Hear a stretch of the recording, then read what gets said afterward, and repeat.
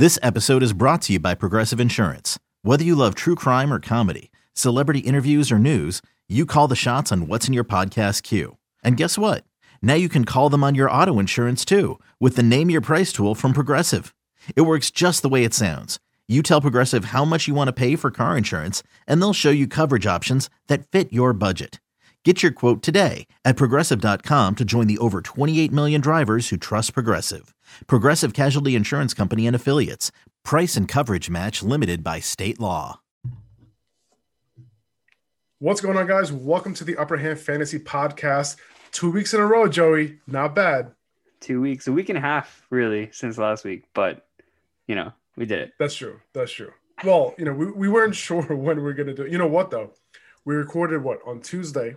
I ended up posting it on Friday. Oh, yeah. We're recording this Thursday night, and I'm going to post this tomorrow on Friday. Nobody's going to know the difference. So I kind of Nobody's going to know except the people who are actually listening to it. Nobody's How's it going, man? How would they know? How's your off season going? I know, in season, we're busy. Well, at least you were. You were super busy. I know that. So, how was the off season now? Is it treating you a little bit better? Are you kind of relaxing a little bit, or are you full mode, full preseason mode, ready to get into it? Dude, I'm killing it in DraftKings right now. I feel like I'm still in the season. I keep doubling my money, just keep cashing out every single week. So I'm at a really good spot in terms of that. Hopefully that doesn't get ruined this weekend, because that would be awful, because I've been on such a good streak.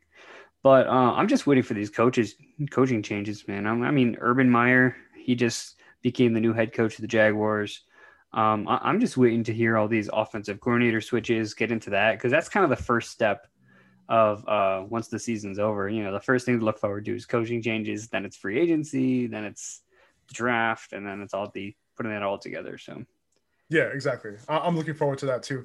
I mean, as soon as they mentioned, as soon as they announce these offensive coordinator moves or these offensive head coaches, as soon as they do that, you just look at their personnel, what players do they have, and they're and in the case of Urban Meyer, you're like, ooh, Laviska Shenault. Okay, this could be something. You know what I mean? And absolutely. You kind of go from there, and then those hype trains start to roll. You know what I mean? Mm-hmm. Lead the station. So if you guys are wondering what we're doing today, we want to identify the players that we were drafting relatively early within the first 5-6 rounds, and guys who didn't really pan out in the 2020 season.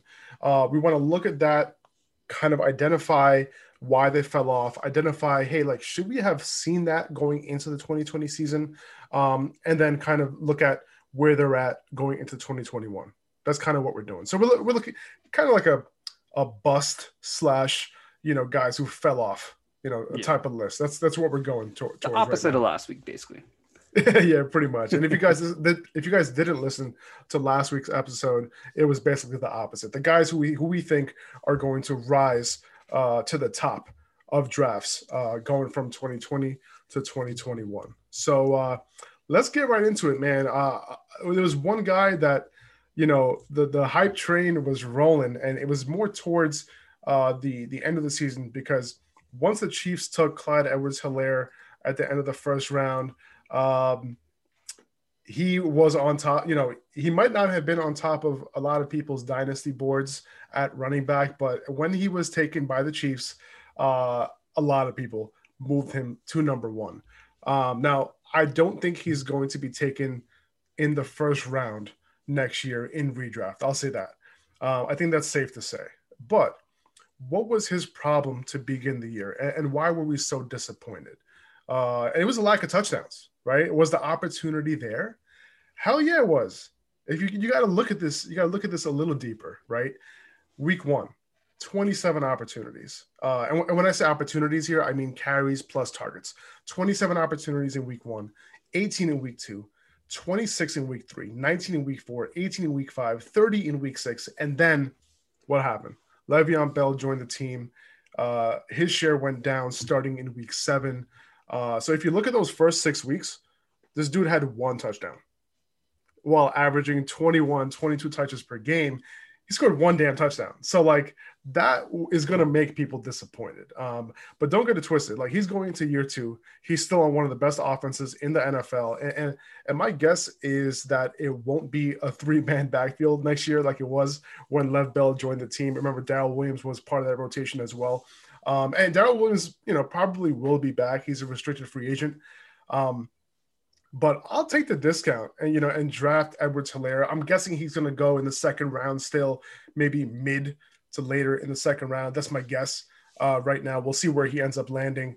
But was the disappointment warranted for Clyde Edwards-Helaire in those first 6 weeks? It's a mix of a lot of things. We always hear Andy Reid doesn't like to give his rookie running backs that ample workload. And I mean, other than Kareem Hunt, and there's times where he's forced into the situation, like when Damian Williams opted out of the season. We're like, okay, maybe we got something here with Clyde. First round value, no other backs to really take away the. But Darrell Williams, for however long, ended up playing a very similar role to what Le'Veon Bell would eventually be playing. And even at times, like you said, it would be a 3-man backfield. So, going into the season, COVID issues, no real off season. On top of that, he's got a high ankle sprain during the year. So, I mean, it's just kind of a mess for Clyde in his first year. But as you said, in that second year, I think you're going to end up seeing a bigger workload. But he's going to have to play better, though. He's going to have to look better on the ground. After that first week, we were all kind of sold, and we were all like, okay, Clyde's the real deal. But then everybody did that against Houston. And, it's not as big of a deal now. So hopefully Clyde can step it up next year. Yeah, I don't know. It just, as someone who had Clyde in a couple leagues, I ended up drafting him in one. I'm like, okay, he'll be my safe pick. He'll be for some reason I thought he would be my safe first round pick, but it didn't end up happening. Still won the championship with him on the team, but he was riding the bench. A little humble brag right there, a little humble brag. A little humble brag. Even though my starting running backs were David Montgomery, Austin Eckler, and David Johnson. Nice. But yeah, no, I think, I think one point, that you said is very important is that he does have to play better next year, in order for him to get that full workload, for Andy Reid to trust him to take that full workload. Otherwise, we've seen that Andy Reid doesn't mind bringing in other guys if he has to. Right. Yeah. And I think going into his second year, things will be a little bit better for him. There's no way that you're going to hit 21, 22 touches a game and only score one touchdown. Stuff like that doesn't happen. Well, a big part of that too is just Mahomes is so good that you don't always have to rely on the running back position. Like when they get close to the goal line, you're like, okay, should we trust our rookie running back? Or do we trust our $500 million man and the best tight end in the league and the fastest wide receiver in the league? And you have all these options. So running the ball in with Clyde Edwards-Helaire, who's 5'9", 5'10", 5'8", that's not your first option at that point and at this point in time. So definitely plays a factor in it. And thankfully, Le'Veon Bell, who signed his 1-year deal with the Chiefs, will be a free agent in 2021. And just a side note, they didn't seek out Le'Veon Bell and okay, we have to get this guy on our team. We need that depth. Bell had a choice between Miami, Kansas City. I think Kansas City was actually offering him less money, but Bell just kind of wanted to hop on for the ride and work his way to a ring. And who can blame him? Well, after he saw what LaShawn McCoy did last year. Yeah. He was inactive for the Super Bowl. He got a Super Bowl ring. Exactly. Yeah. So there's another guy going in the first round that was this. That was a quick transition right there, right? There's another guy that a lot of us thought was a safe pick. Yeah, and that was Michael Thomas. Oof. Right? And I think we can keep this one relatively short. I mean, this guy, he got shut down in game 1 by Carlton Davis. He tweaks his ankle at the end of the game, and it turns out to be a high ankle sprain. He has hamstring injuries as well on the road to his recovery, and he doesn't make it back until week 9, right? He didn't help you make the playoffs. Now, he finally starts doing his thing in week 11, right? He goes 9 of 12 for 104 yards against Atlanta, with Taysom Hill, by the way. And that's notable because there's a chance that Drew Brees retires after his season's over, right? Is the season over this weekend? Yep. Joey? Yep. Okay. So after this weekend, Drew Brees probably will Tom retire. Brady. We'll see. And then, I'm sorry, I asked the wrong person. And then he goes 4 for 60 for 50 yards, but in a blowout where Hill only threw the ball 16 times. And then he has another 100-yard game against Atlanta with Taysom Hill. And then he goes 8 for 8 for 84 yards the following week with Taysom Hill against Philly. So with Taysom Hill in that 4-game sample, Michael Thomas was averaging 7.5 catches on 9.5 targets for 85.8 yards. So that's pretty much the Michael Thomas that we know, right? Michael Thomas did the same thing with Teddy Bridgewater too last year when Drew Brees was hurt. So I think going into next year, I think a lot of people will be down on Michael Thomas, especially the people who had Michael Thomas. Oh, yeah. But he's not someone I'll be fading next year. And with Brees retiring, I think a lot of people might be. Yeah, and assuming he's healthy, he'll definitely be worth that early second, mid second type pick. Likely won't see him going in the first, but worth noting that part of what made him so good in that 2019 season was Slant Boy. The routes he was running. You had to say it. I had to throw it in there. But a big part of that too was the accuracy of Drew Brees and just the hands of Michael Thomas. And it was just a perfect match. And we mentioned earlier on last week's podcast how Stephon Diggs was like 12 or 13 targets away from what Michael Thomas had in 2019. And Diggs did not nearly have enough, he didn't have nearly the amount of catches that Michael Thomas had. And Michael Thomas had like 160, 170 or something crazy like that on 180 or so targets. And when you play in a PPR league, you notice that kind of thing. But when you don't play in a PPR league, that's when, people who have Michael Thomas may not have been all that surprised with his production this year, or at least didn't think it was that big of a drop off in terms of a game type thing. So it is interesting that without Brees, he could still be viable and very much so a viable low end wide receiver one, mid to low. But we also have to see what this team does in terms of adding weapons. I mean, this could be a run heavy offense. This could be like a draft a wide receiver. I mean, I don't think Emmanuel Sanders is going to last as the number 2 there. Adam Troutman might make a name for himself as the tight end there. So it's just a situation to watch, but not a situation I'm staying away from. And now we know that Taysom Hill can actually throw the ball. We had no idea if Taysom Hill could do something before he took over after Brees got hurt. We all assumed that Jameis Winston was going to get that first start when Drew Brees got hurt, and we were all surprised, and we were all questioning Sean Payton, to the point, to our fault, right? I mean, we all thought we were smarter than Sean Payton, right? But I guess he knew what he was doing, man. Obviously Taysom Hill is pretty he's pretty versatile, right? He can run the ball. He's pretty much a goal line back, right? And he threw a couple touchdowns, so not too bad. So Michael Thomas, I would say probably in the prime of his career. Obviously, forget about the injuries. Someone who might have left his prime, Julio Jones. He was so bad. Dude, I'm telling you right now, like these transitions, I'm having a really bad day with transitions today. I'm going to try to make it better as it goes on, but I kind of just want to keep it rolling. Like this is the podcast for terrible transitions, and I'm okay with that. The TT podcast.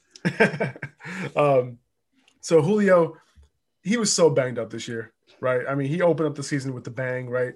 Every 9+ target. Was that another transition? I don't know, man. I don't know what's going on. He was so banged up this year. He opened the season with a bang. That just he banged out a couple 9+ target games. He had a sorry. The bangs. So with every 9+ target game he had a 90-yard game at the very least. But his availability is a question, right? And the fact that he's going to be 32 in February is another reason why I'll be staying away in 2021, regardless of his price, right? I rather, like, even if his ADP drops a couple rounds, honestly, I'd rather take a shot at a breakout year for a younger player, Yep. right? In the second or the third round, wherever his ADP ends up, even if that's a risky pick too. Like I'd rather take if both of them are risks, I'd rather take the risk and the upside for that younger player, that younger breakout potential. So let me ask you this: should we have been fading Julio and just grabbing Calvin Ridley coming into the 2020 seasons? Like, were the signs there? Now I understand grabbing Ridley, right, coming into 2020, but should we have been fading Julio coming into 2020? Hindsight's 2020. See what I did there? Oh, but what did I get myself into? But should we have faded Julio? Well, here's the thing. I mean, I want to say injuries aside, but it's so hard to with him. It's something he's dealt with a lot recently, and we knew that like that foot and that ankle was just something that could come back, and he dealt with other injuries and hamstring injuries and all this, and he's just not healthy, and he hasn't been healthy for a while, and he's in his 30s now. I mean, talent-wise, a healthy Julio Jones is still one of the best wide receivers in the league, so we think. I don't know. Should we have known? Probably not. Maybe we could have faded him a little more. I had him as my wide receiver 3. So that's definitely not a good look. I could have had him a little lower based on injuries and age alone. But, sometimes you just kind of bet on the talent. And I feel like for us both, last season, we had to at least say ADP game at least 8 times over that last offseason of like, okay, let's play the ADP game. Would you rather Calvin Ridley in the 3rd or 4th round or Julio Jones in the 1st? And then for each, or the 2nd or whatever. And every time we were like, oh, Calvin Ridley in the 4th, 100%. So I guess in that sense, like we knew Calvin Ridley was already the better value, and we knew we kind of wanted to avoid Julio, but to totally fade him and to expect this kind of season, just I wouldn't expect it. Yeah, exactly. And, it's one of those situations where the production has been so good up until that point, right? And we know that, and if you look at the numbers going back, in as far as wide receivers go, when they hit this age, there is a sharp cliff. Like we don't see it coming. And the only indicator that you can really look at, even for these elite guys, is their age, right? So the fact that he was turning so he's going to be 32 in February, and the fact that he was 31 going into this past season, maybe that should have been something like, hey, listen, I can grab somebody else at that spot, right, who's potentially going to be elite, right, or close to it. Should I just fade somebody who's going into that year 31 season? Maybe. I wasn't. Like I was fine grabbing Julio where he was being drafted, because he was being drafted like the middle of the 2nd at times, because of the fact that last year's draft was so damn running back heavy to begin drafts, right? Like there were drafts where not even one wide receiver, not even Devontae Adams, was being taken in the 1st round in many drafts. Yep. So it's just one of those things where you might have to make a decision, not based on the fact that he killed it in 2019, but based on the fact that what can we expect from a 31-year-old wide receiver, even though he was elite the previous season. So it's one of those things to think about. Now, speaking of injuries, James Conner. Yeah. Okay. That was a good one. Not bad. Yeah. That was and if I told you that James Conner was going to play 13 games in 2020, I think you'd take that, wouldn't you? Like, I think I would, right? But this dude was averaging 20 touches per game from weeks 2 to 8. He averaged more than 100 yards from scrimmage during that span. And that just broke him. In the second half of the season, he broke down. And they just wouldn't let him carry the full load. From weeks 9 on, he averaged less than 10 carries per game, less than 3 catches per game. He just had 16 touches last week in their wild card loss to the Browns. Not effective, by the way. But either way, he's a free agent this year. Benny Snell, still under contract. Anthony McFarland, they just drafted him last year, obviously still under contract. Who's going to be the Steelers running back in 2020? Main guy remains to be seen. Najee Harris? Maybe. That would be nice. But who knows if Ben Roethlisberger is back? We have no idea. There might be a lot of changes. They just fired the offensive coordinator too. So I do like Anthony McFarland's skill set. If these are the two running backs on the, on the roster. But we'll see if they view him as someone who can carry the load. He's a little bit undersized, Devontae Freeman, type size there. But at the same time, it's like, what can we expect out of this offense? With that offensive coordinator change, potentially without Ben. But I'll say this about James Conner: it doesn't even matter where he lands. I'm probably going to be off of him, regardless of what round he's going in. I don't see a situation where he lands in another spot and I'm like, oh, that's so much better for fantasy. Like, I just, anytime a player changes teams, you automatically have to downgrade them. Just in a sense of not knowing their situation. You can build them, like Stefon Diggs is a good example of, okay, when he first went to Buffalo, a lot of people were down on him, changing teams. How's that situation going to work out with Josh Allen? The unknown causes uncertainty. But there's still reasons to bring it back up and say, okay, he's going to get a ton of targets. If Josh Allen does great, then, it's going to be a big year. So with a guy like James Conner, I mean, wherever he goes, I think he's going to end up going to a team as like a Jordan Howard type role. Like he'll be the starter, but then this rookie is going to like play so much better than him. And then he'll kind of be left in the dust a little bit. So I want to see how that plays out. Before the season started, we went on Player Profiler and I saw he was the number one risk to get re-injured in 2020. And I remember saying that. I remember seeing the injuries he dealt with and it said like, this guy's going to get hurt. And at one point he did. For a while, it was like, okay, maybe I was wrong about this guy. But then he started losing the touches. He couldn't stay on the field. So the Steelers need a run game. And for them, it would not be smart to re-sign Connor and deal with the same, kind of bullshit they've been dealing with the last 2 years. Najee Harris, just think about it. Just think about it. And with a new offensive coordinator, maybe this is some kind of split backfield if that ends up being the case. I mean, Mike Tomlin himself seems to be pretty set on having one guy. He mentioned that many times before the season started.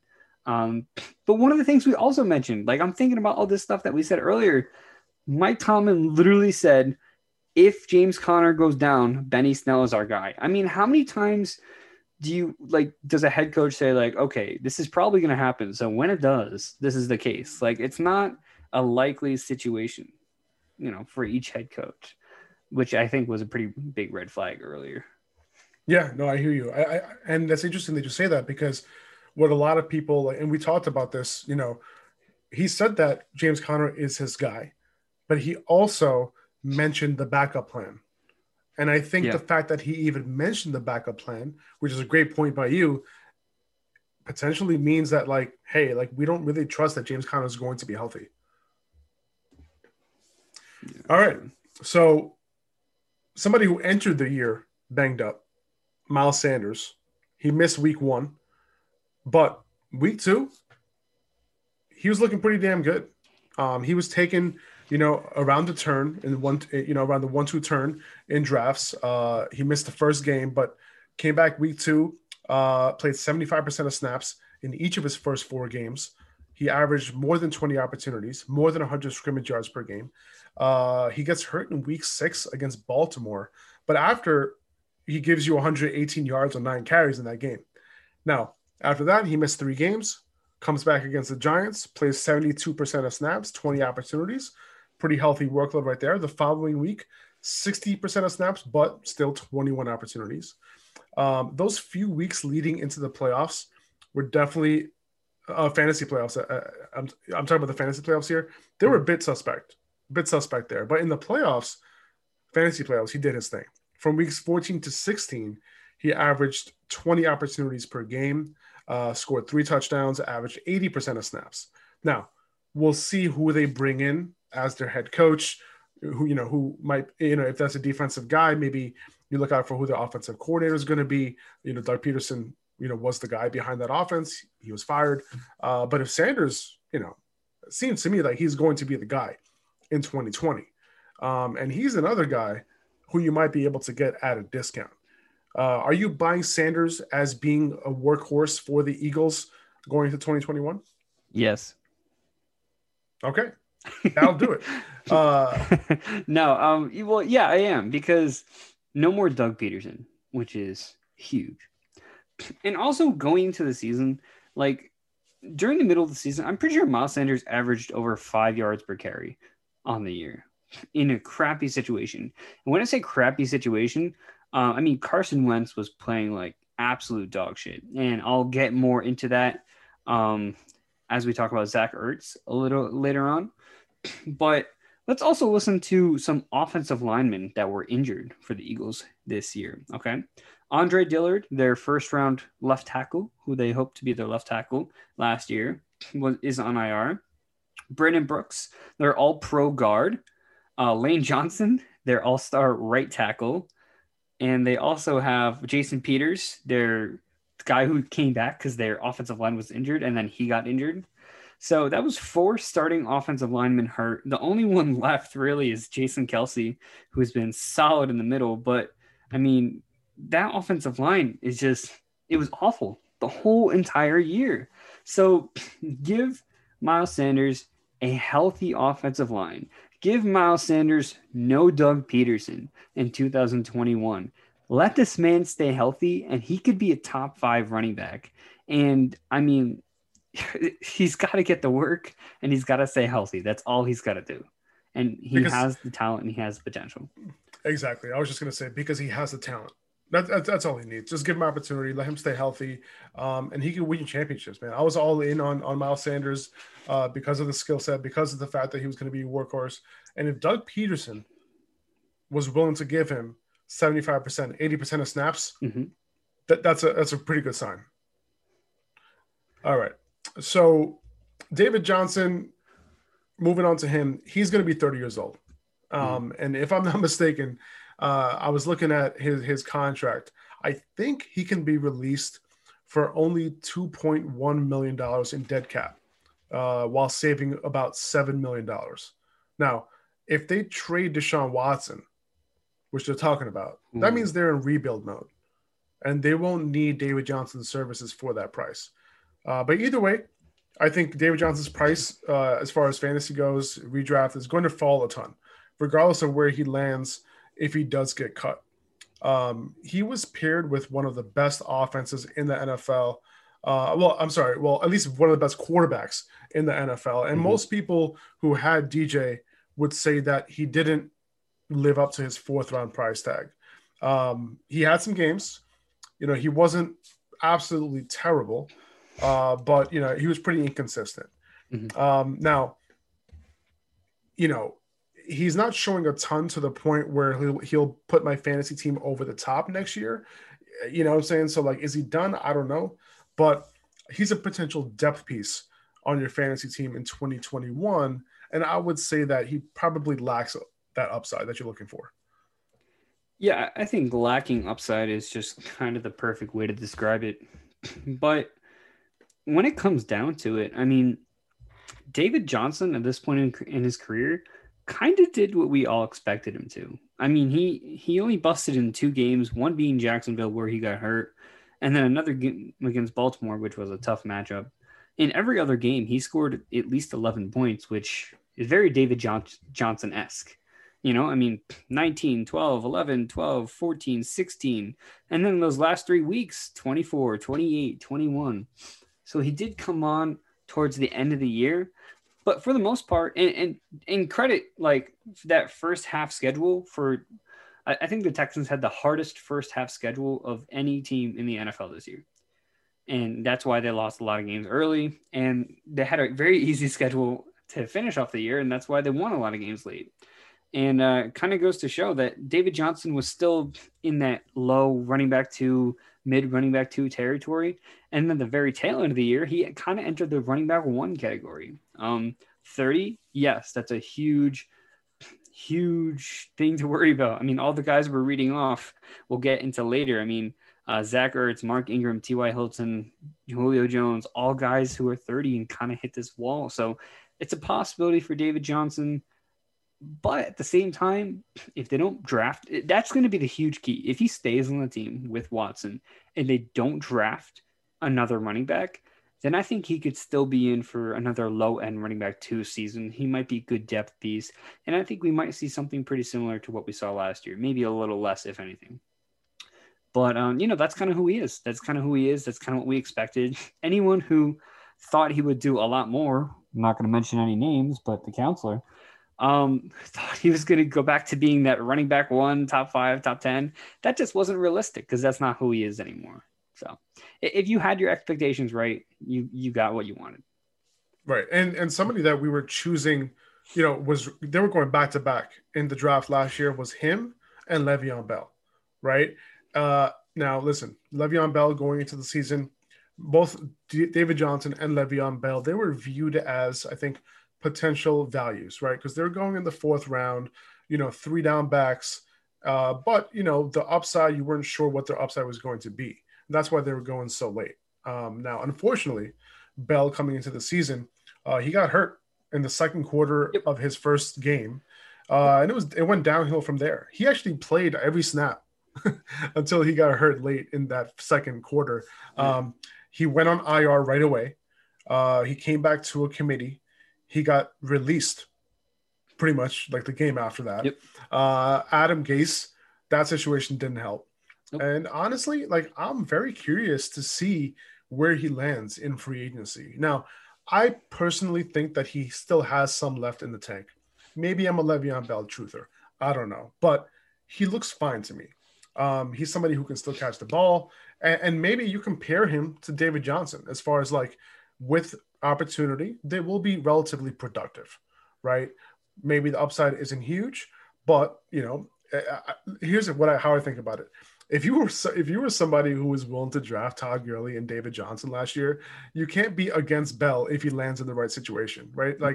I feel like he's not those guys, right? He's not Todd Gurley, somebody whose knees were literally just oozing and falling off as the season was progressing this year.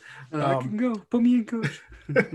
So I feel like he can be productive, not blow you away, but I think someone who still can be productive on 20 opportunities per game, maybe with goal line looks and the right offense if he's given the reins.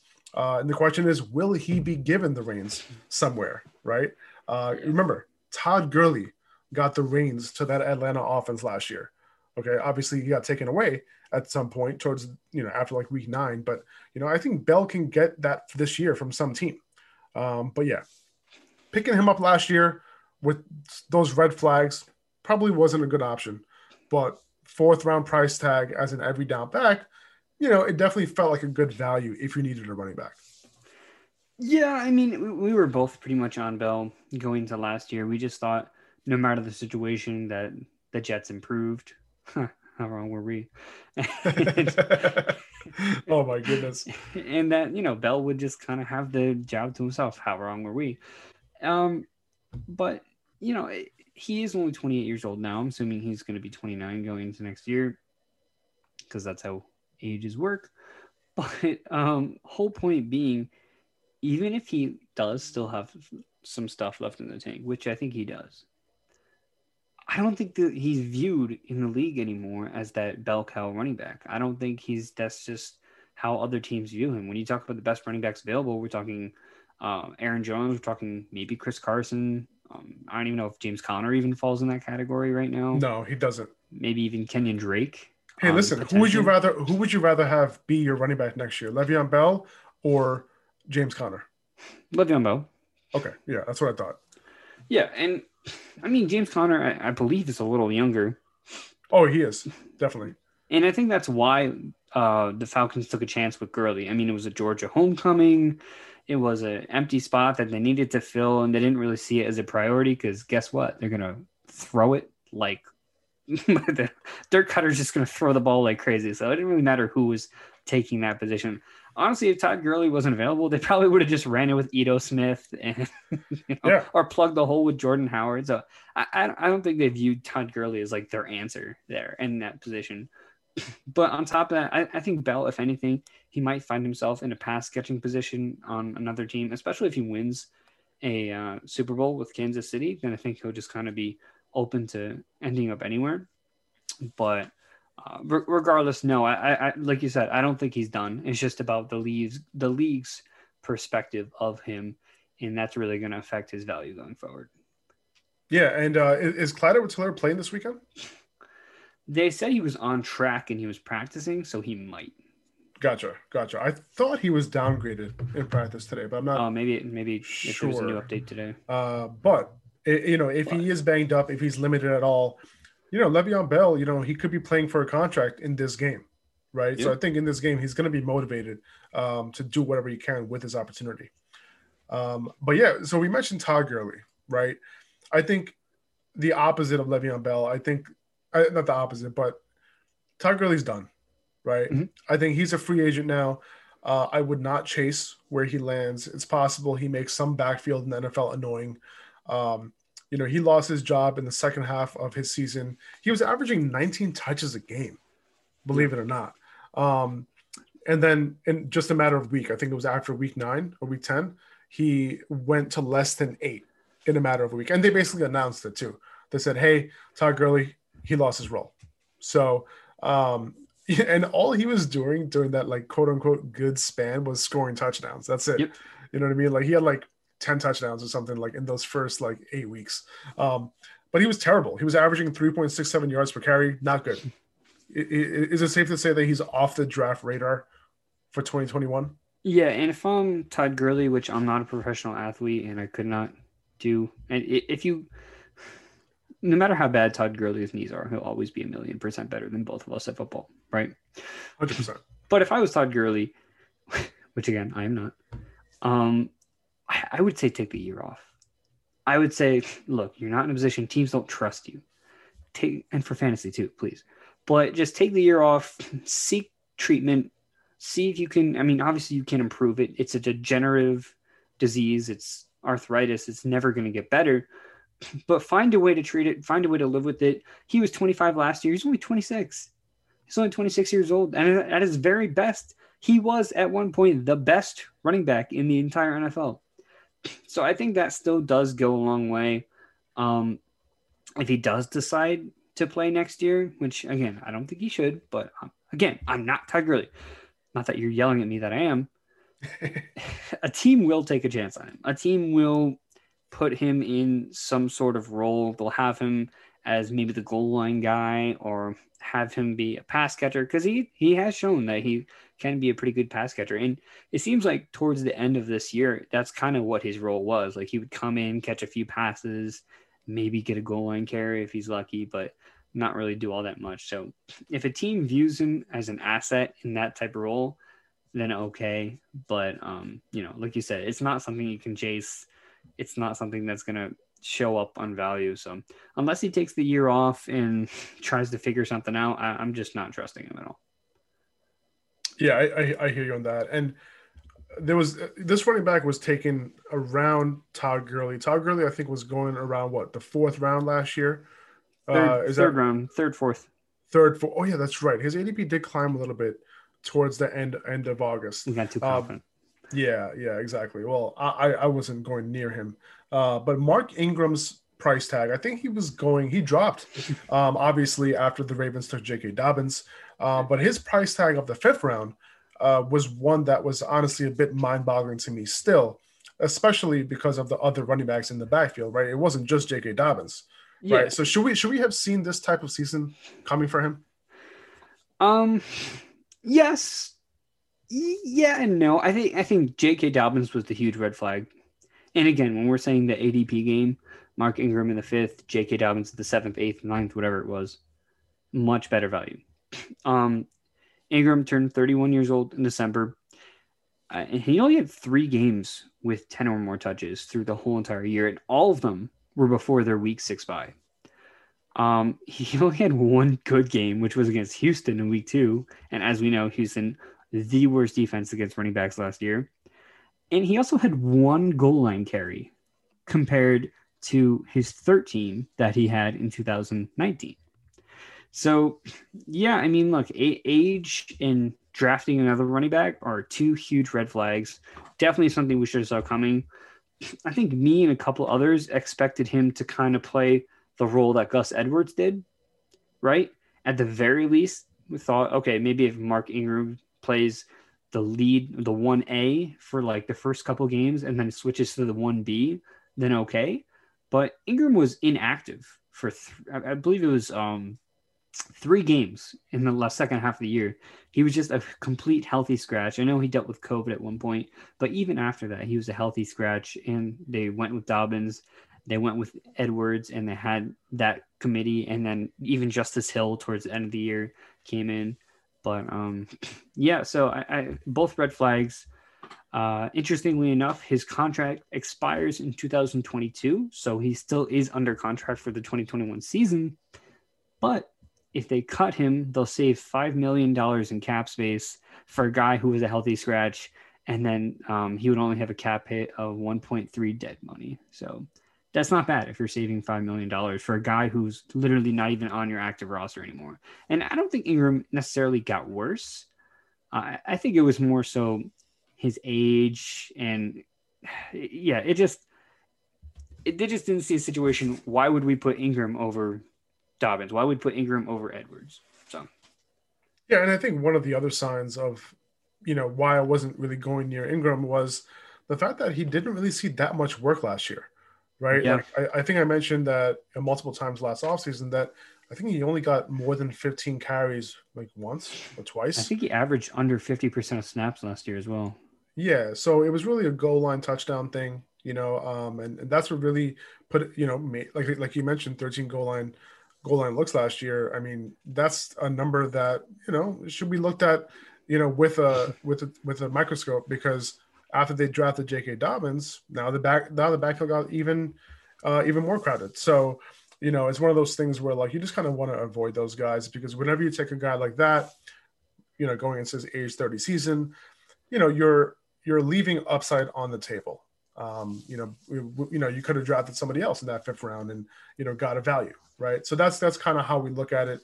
And I think moving forward too, these type of things are lessons as we look into, every single draft. You kind of want to look back and see what you could have done better. And I think Mark Ingram, if you drafted him last year, I think you learned a pretty valuable lesson. Yeah, and I'm going to try this transition thing. Okay. Go for it. Just as you drafted Mark Ingram, that probably hurt. Let's look at Jalen Hurts and Zach Ertz in Philadelphia. Okay. So where are we ranking that one? Where is that? That was numero uno, bro. Nice. Okay. So Zach Ertz, another guy that completely fell off. Fell off last year. He was actually one of my guys, not like one of my guys, but he was a guy who I thought would have been a value in the 5th round this year. Silly me. Funny enough, he did turn 30 in November, and he had 72 targets last year, and he only played, I believe it was 11 or 12 games. He was 6.5 per game. He was on pace to have over 100 yards, over 100 targets on the year. So what went wrong? I mean, this guy had 200 slot snaps, which was 8th among tight ends. He ran 365 routes, which was 14th. But he only had 36 catches on 72 targets. He caught 50% of his targets. So can you tell me how many routes he ran again? How many routes? Did I say routes? How many? God damn it. I mean, listen, if anyone's listening to this, they would be upset if I didn't say anything. I didn't know. If I just let you slip, because I would get annoyed if I caught it. So routes. Did you not notice that you said routes? No, I didn't. Well, wait, isn't route? Well, I guess like route 80. Like yeah, if you're talking about like Route 66, you could say route and Route 66. Okay. Route 66. That's interchangeable. But when you're talking about in the NFL. I don't think you can say, how many routes did he run? Okay, yeah, that does sound wrong. I don't know. I guess I was just reading my notes. Okay, either way, he caught 50% of its targets, but is that really his fault? Listen to this. He had a catchable target rate of 58.3%. 58.3% of the targets his way were catchable. He did have 5 drops, but his true catch rate provided by Player Profiler was 85.7. So when the targets were actually catchable, he was catching 85% of them. Like, that's not bad, right? But on the flip side, He was 40th in target separation among tight ends, and he averaged 0.92 yards per route run. I mean, this guy was just not efficient. He was not creating space. He just did not look like himself. And on top of that, Carson Wentz, a lot less time to throw, forced him into a lot of inaccurate passes. Just all of that together created just a bad season for Zach Ertz. Interestingly enough, he's due to make $8 million in 2021.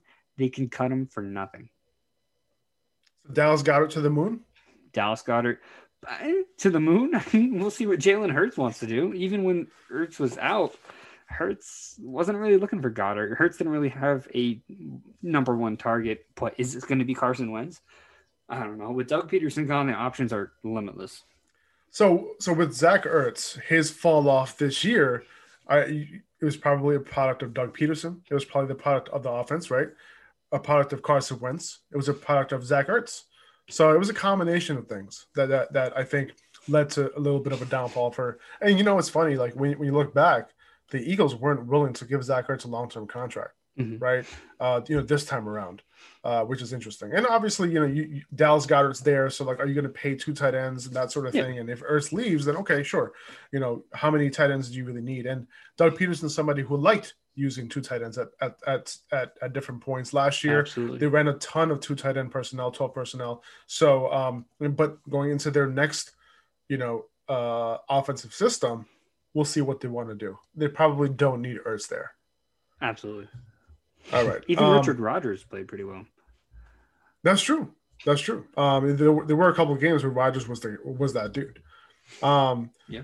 So one guy who was also getting older going into this season, and as is everyone, as like he's the only guy getting older. Dude, I love this. Let's just make fun of every transition that we do, even if it's good. Wait, how do you just say? So this guy's also getting older. Like not every. I mean, listen, like you're not going to mention one of these young guys and say like, okay, he's getting older, right? Yeah, like you're not going to say that about them, right? You would say that about like the Joe older Mixon guys being 25 or 26 this year. Like we're not going to talk about that. We're not going to talk about Joe Mixon. I know that's a sensitive topic. Thank you, by the way, for not including Joe Mixon in this list, because I don't know if I would have wanted to participate in talking about him. I would have just went on another tangent, but I'm close to it now. Yeah, I mean, he could have made this list, to be honest with you. No, it's okay. But maybe we'll talk about him as another list. Maybe the other list that we'll put him on is not giving up. Not giving up. Never going to give you up. Okay. Yeah. We have number one. He's number 2 on that list. Number 1 will be Corey Davis. But T.Y. Hilton. Okay, he was the guy who I was going to mention. He was being drafted, I think, in the 5th round. I think it was 6th or 7th when it was all said and done.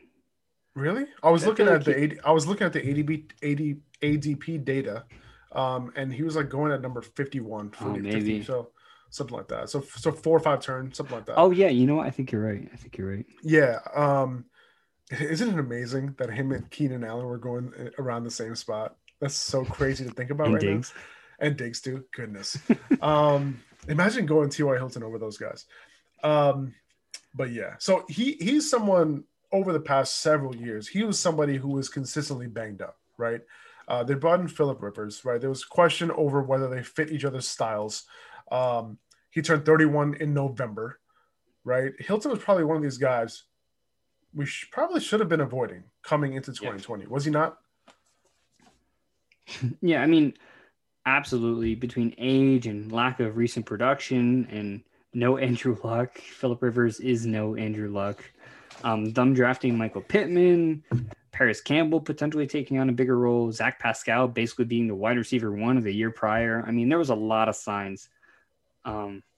T.Y. Hilton, we also mentioned, I keep remembering back to these videos, he had going into the year like 14 previous strains or sprains in terms of injuries just throughout his career. 14, which is nuts. But yeah, I mean, a lot of signs pointed to T.Y. Hilton not having that year, and he did show up at one point for a span of like 3 or 4 games. So give him credit for that. But he's not the same player. I mean, look, in terms of his efficiency, Uh, fantasy points per route was 0.38, which was 54th. Product premium, he was at 40th.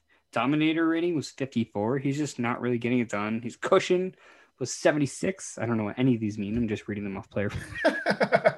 The numbers are high. He's not doing it. Target separation, he was 92nd. I mean, this is a guy known for those deep balls, and he was 92nd among wide receivers in target separation. Yeah, he's just not the same guy anymore, unfortunately. And he's going to be a free agent in March, so we'll have to see how that shakes out. But my confidence in T.Y. Hilton is very, very low. So let me ask you this, and I agree with you. I don't care where he lands. I hope he doesn't mess up some situation that was previously good in terms of like target share for a better player. Mm-hmm. But going into next year, who are you more interested in on the Colts? Let's say T.Y. Hilton does not resign in Pittman. Indy. It doesn't retire there. Are you more interested in Paris Campbell or Michael Pittman? Pittman. Why is that? I like the way his name sounds, and he makes good TikToks. Michael Pittman Jr. Oh, does he make good TikToks? No, he's on TikTok, I think. I don't know what the kids are into. No, I like Michael Pittman. I think he has the ability to be the 1A or like an alpha on this team. Yeah, I mean, he showed spurts throughout, and he had some good moments. He has some big catchability. He makes runs after the catch. So he's a guy who can kind of do it all. And as he develops and as he has a real offseason, I think he's really going to be the one I'm going to be targeting late in drafts. Campbell, interestingly enough, did do very well in his slot role with Phillip Rivers pretty early on. So, and there's no rule that two wide receivers can't be good in the same team. But I do think Pittman is going to be the main guy I'm looking at. And depending on who takes over that QB position, whether it's Rivers again, whether they draft someone, or whether they go for another quarterback like Carson Wentz or whatever it might be, it's going to impact who I want in this offense. Because if it is Rivers, then I think Paris Campbell and Michael Pittman might be close to even in terms of value, like in a PPR. But if it's someone else, then I think Pittman's going to be the way to go. Yeah, no, I hear you. And I think what's going to happen is they're going to end up getting a good quarterback. And I think a lot of people are going to jump on Michael Pittman. And I think rightfully so. I think Pittman's upside is pretty high because he's, like you said, he has that potential to be the alpha, right? End zone targets, all that sort of thing.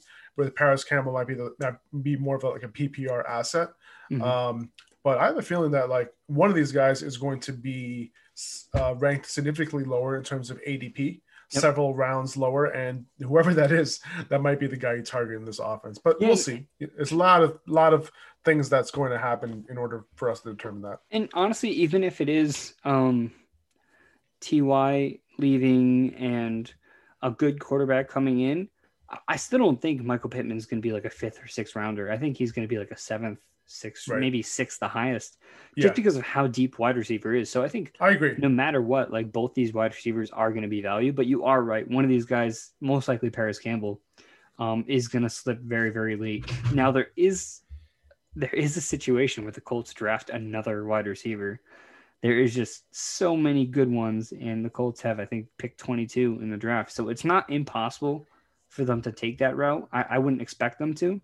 But, I mean, what does this team really need other than a quarterback? It's true. They have a good offensive line. They have a running back. They have wide receivers. Maybe a corner, right? Maybe some secondary help. But, I mean, overall, they made it work. Yeah, 100%. I think cornerback is probably like where they can fit. But yeah, you're right. They don't have too many holes. Yeah. And if you look on offense, I mean, Michael Pittman on one side and then Paris Campbell, a guy who's consistently injured. I don't think they really want to rely on Zach Pascal as much as they have. So I don't know. It wouldn't totally shock me if they did take a wide receiver, but I am not expecting them to. I can totally see them signing a Chris Godwin. I could totally see it. That's another possibility. Yeah. And not force Michael Pittman to be that 1A. Right. Yeah. But yeah, so we weren't sure who the guy was going to be in Cleveland, right? This year, new offense, whether it was going to be Jarvis Landry, OBJ, it was going to be run heavy offense. So we weren't sure what to expect in terms of how these wide receivers were going to do. But Odell Beckham Jr., right? He's someone who still has some upside, in my opinion. He's not turning 29 until November. And yes, he tore his ACL, right? And a lot of people can write him off. And I totally understand that if you do, because, he's getting close to that age 30 season. But I do think that he can be ready to come back and play that wide receiver one role for the Browns, which I do think has value, right? If he didn't get hurt, I think people would have been surprised with the season that he could have had. The usage was really good in terms of how they were using him opposed to raw targets. Like raw targets is really what we look at usually when it comes to fantasy, but the value of the targets that he was getting was high, specifically because of the play action targets that he was getting, how this offense is designed around that. And when you look at fantasy points, expected fantasy points, per attempt, that sort of thing, Odell Beckham Jr.'s was pretty high because of those type of targets that he was getting. And that's why we saw Rashard Higgins do his thing down the stretch, right, when OBJ was out. And the good thing is that you will probably be able to get OBJ pretty late. I would say like 6th round or later, this year. And I'm okay paying that type of price, that assuming that he's good to go, right? I mean, there's a little bit more to go, right? I want to see how good he looks in training camp. What do the reports look like? I'm definitely going to watch his vlog. That's for sure. And I want to see. He has a vlog? He has a vlog, yeah. What he looks like going into training camp and how ready he is for week 1, that sort of thing. But I do think that whoever plays that wide receiver one role in this Kevin Stefanski offense, I do think it does have value.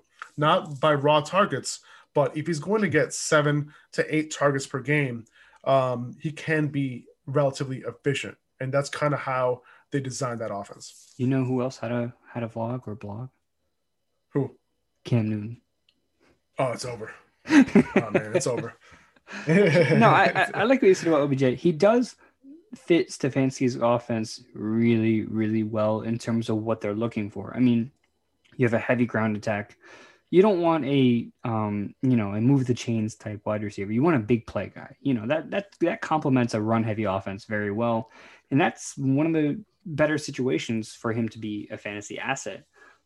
My concern is how comfortable is Baker Mayfield with Jarvis Landry, because that's literally who he's been using for the past 3 years or whatever it's been now.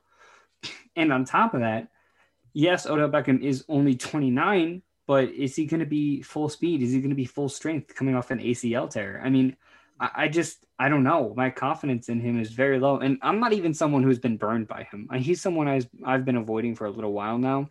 I didn't get him on any of my teams last year. But point being, like, I don't know, man. If he's a 6th round value, name value, and what his role might be, then yeah, I mean, I understand taking a jab at him in like the 6th, 7th round, but my expectations aren't high. I don't know. I think Jarvis has become the number 1 there. I think Jarvis is going to be the go-to guy for Baker for quite some time. Maybe Austin Hooper keeps some type of role. And we know both these running backs, Kareem Hunt got extended, so they're going to run it like crazy with both these guys. But to another point, when Baker does have to throw, when he's in a situation where he does have to throw, he does play very, very well. And we see a lot of wide receivers like Donovan Peoples-Jones. He's had a couple long touchdowns. Rashard Higgins, as you mentioned before, he's had some big games as of late. Jarvis Landry, he's had some big games. So there definitely is potential. It's just my confidence in Odell is like at an all-time low. And yeah, he's 29 and he's a year off of being 30. But the whole point is all of these injuries late in your career, as you're approaching that's really what gets it more for me. So yeah, exactly. 30, whatever it is.